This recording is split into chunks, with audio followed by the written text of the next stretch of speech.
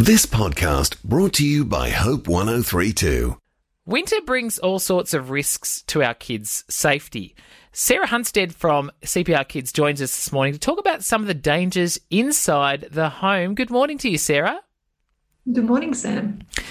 Obviously, the home has all kinds of risks for young ones at winter time. What are some of the most common things that are risky that kids can find themselves being burned on? When it comes to burns in kids, scalds are the most common. So we think of those hot liquids such as coffee, tea, bowls of nice hot soup or noodles, all of that lovely warming stuff that we have can be a real risk to kids.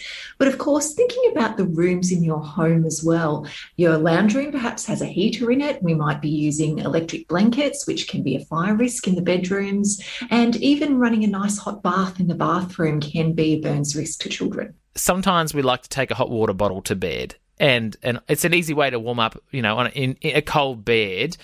But is this a no-no with kids? It is a no-no, but don't tell my grandmother that, because she used to give me one every single night when I was staying at her house because it was freezing. But I know, and I think back now and I look at that hot water bottle and I think, my goodness, I am absolutely surprised that it lasted as long as it did, because hot water bottles can degrade over time. And so what can happen is if you put too much hot water in it, or even if they're just old, they can split, and that can be a really big burns risk to little ones. And also thinking about it, if you put a hot water bottle in the bed, you might have wrapped it up in a towel, but kids can be curious. They can unwrap that, and that can be really, really hot to touch, because we need to remember that kids burn at much lower temperatures in a shorter amount of time than what we do. We're leathery old crocodiles in comparison to them. Yeah, right, okay. What about a heat pack? Is that any better? Well, heat packs can heat unevenly. I know that a lot of people just like to chuck that wheat bag into the microwave, put it on for 30 seconds, there we go. But what can happen is it can heat unevenly. So some bits can be really, really hot and other bits can be cold, and we might not realise that. And the other thing too is I encourage everybody to go and have a look at whether it's the Metropolitan Fire Brigade or the Country Fire Authority's websites, because they've got some great hints and tips on this. And one of the things that they talk about is when you put a wheat pack into a bed with all the covers on top, what can happen is it can actually ignite and cause a fire. And wow. I actually didn't realise that either. But they've actually done studies into this, and it can. So please don't be tempted to put those wheat bags into beds piled with the blankets on top. Okay, so we're ruling out heat packs, hot water bottles. I'm guessing electric blankets are also quite dangerous? Well, that's the thing. Leaving them on overnight, not a good thing to do. Making sure you check them every winter before you pop them onto bed. We don't want, one that you've had for the past 20 years. That's probably not a good idea. And never, ever, ever leave them on overnight.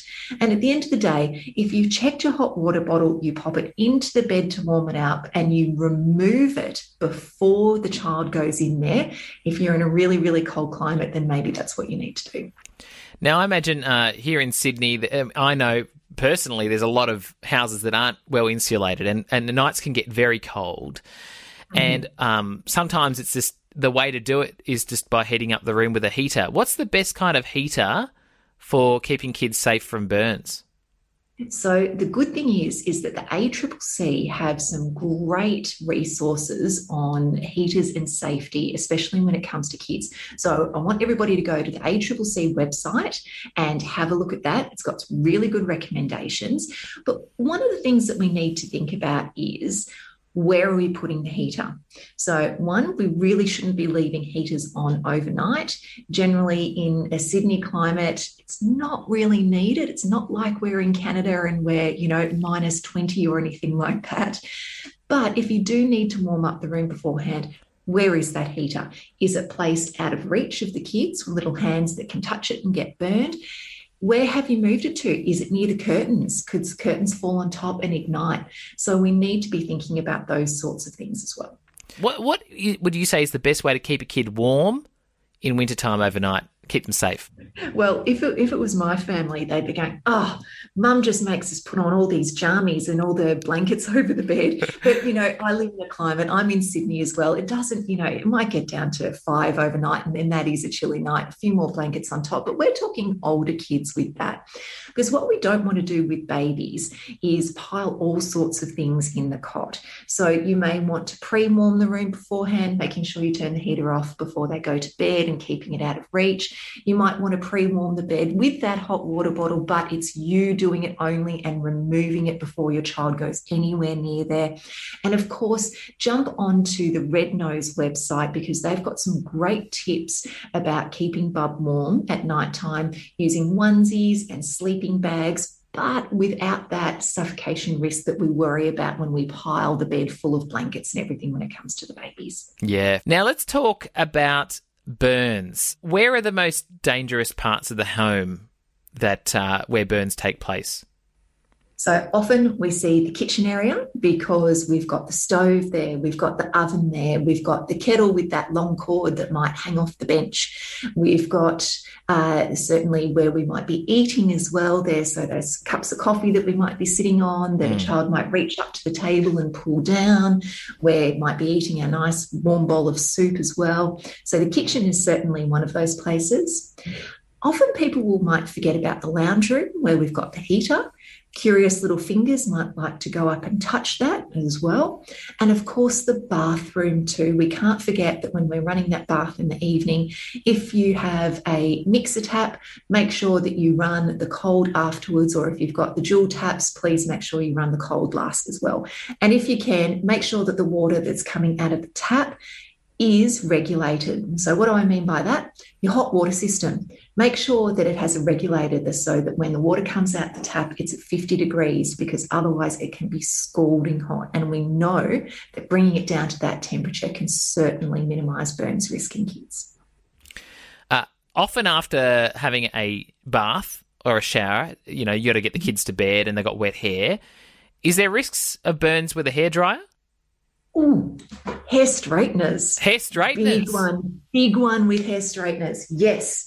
So one of the biggest risks in the bathroom is, Sam, you might not have this problem, but I certainly use a hair straightener at home.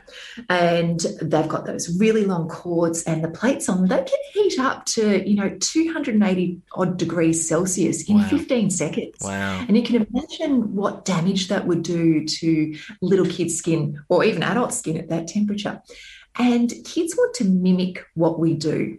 And so you might leave those hair straighteners up there just to cool when you're finished with your hair, and little hands reach up, grab them, and that's an immediate nasty burn. And the same for teenagers as well. Certainly when I was working in the emergency department, we would see teenagers come in with burns along the top of their ears and to their neck, all of those sorts of things, because they're just not quite aware of how quickly something that hot can burn. So keep the hair straighteners out of reach. It's important to talk about how best we can treat burns. What should we do? What's the first thing we should do? Okay, number one thing, don't panic. Okay, because we need to stay nice and calm and be in control of the situation, because particularly as carers of kids, if they see us panic, they're going to absolutely lose it as well, if they haven't already, because often superficial burns can be very painful. Yeah. But that's the key. First of all, stop, take a deep breath, and look at your child. We need to remove the heat source. So we're going to remove any clothing, for example, that has that hot cup of tea that's spilled on them. We're going to remove the nappy, particularly if they've pulled that, whether it's a bowl of soup onto themselves, because it may have soaked through their clothing and down into their nappy. So we need to make sure that we're removing all of that. The only time that we don't remove the clothing is if it's stuck to the skin. And that would be if perhaps they've put a hand on top of a barbecue and their clothes have melted. Then what we're going to do is just the next step, which is cool over the top of the clothing. Or if you can remove the clothing, cooling straight on top of the burn. Now, we need to remember, we need to cool the burn, not the child. So we only want to cool those bits that are burned. However, what do we cool it with? Please, no butter out of the fridge, no tomato sauce. I've seen it all. I'm a pediatric nurse. Believe me, I've seen all these things. We want 20 minutes of cool running tap water. And how do you do that on a child, a 2-year-old, for example, who's screaming, who's in pain and upset and scared? We need some distraction. So get your phone out or your iPad out, or, whether you've got some toys that are nice and bright and noisy to distract them, and put them under that cool running tap water. Now, what are we going to do next after that 20 minutes? Well, first of all, if it's an extensive burn, if it is a burn over a joint, if it is, even bigger, say, than a 20-cent coin, the skin is disrupted, meaning that it's blistered or that the skin's come away, we need medical help. If it's an extensive burn or a burn to their face or their chest or their neck or their genital area, please call an ambulance, especially if you can't pop them in their car seat safely to transport them to hospital. So once we've gotten that help, we're going to cover the burn. We're not going to put any creams or anything like that on there. Why? Because when you get to the hospital and the doctors and the nurses need to see that burn, they're going to have to wipe that off, which can be really painful. So don't do it. Simply cover it with a non-stick dressing from your first aid kit, or loosely some cling wrap. So Glad wrap or plastic wrap like that. Loosely cover it over the top just to protect it while you're getting help. But we don't want to leave that on there for more than an hour. And once we've done that, we are making sure that we are going to the doctors. When it comes to kids, we need the burn seen. Yeah. Thank you so much, Sarah, for joining us over these last few weeks talking about winter safety. And hopefully it's equipped many of us to be more careful within the home, but also know how to treat burns if that horrible situation does end up happening to us. And if you want to know more about CPR Kids and their courses as well, to find out more, go to cprkids.com.au. Thank you so much, Sarah, for your help over the last few weeks. Oh, thank you for having me, Sam. Thanks for listening. Start your day with life words. Subscribe to Hope 1032's free daily email devotional at hope1032.com.au.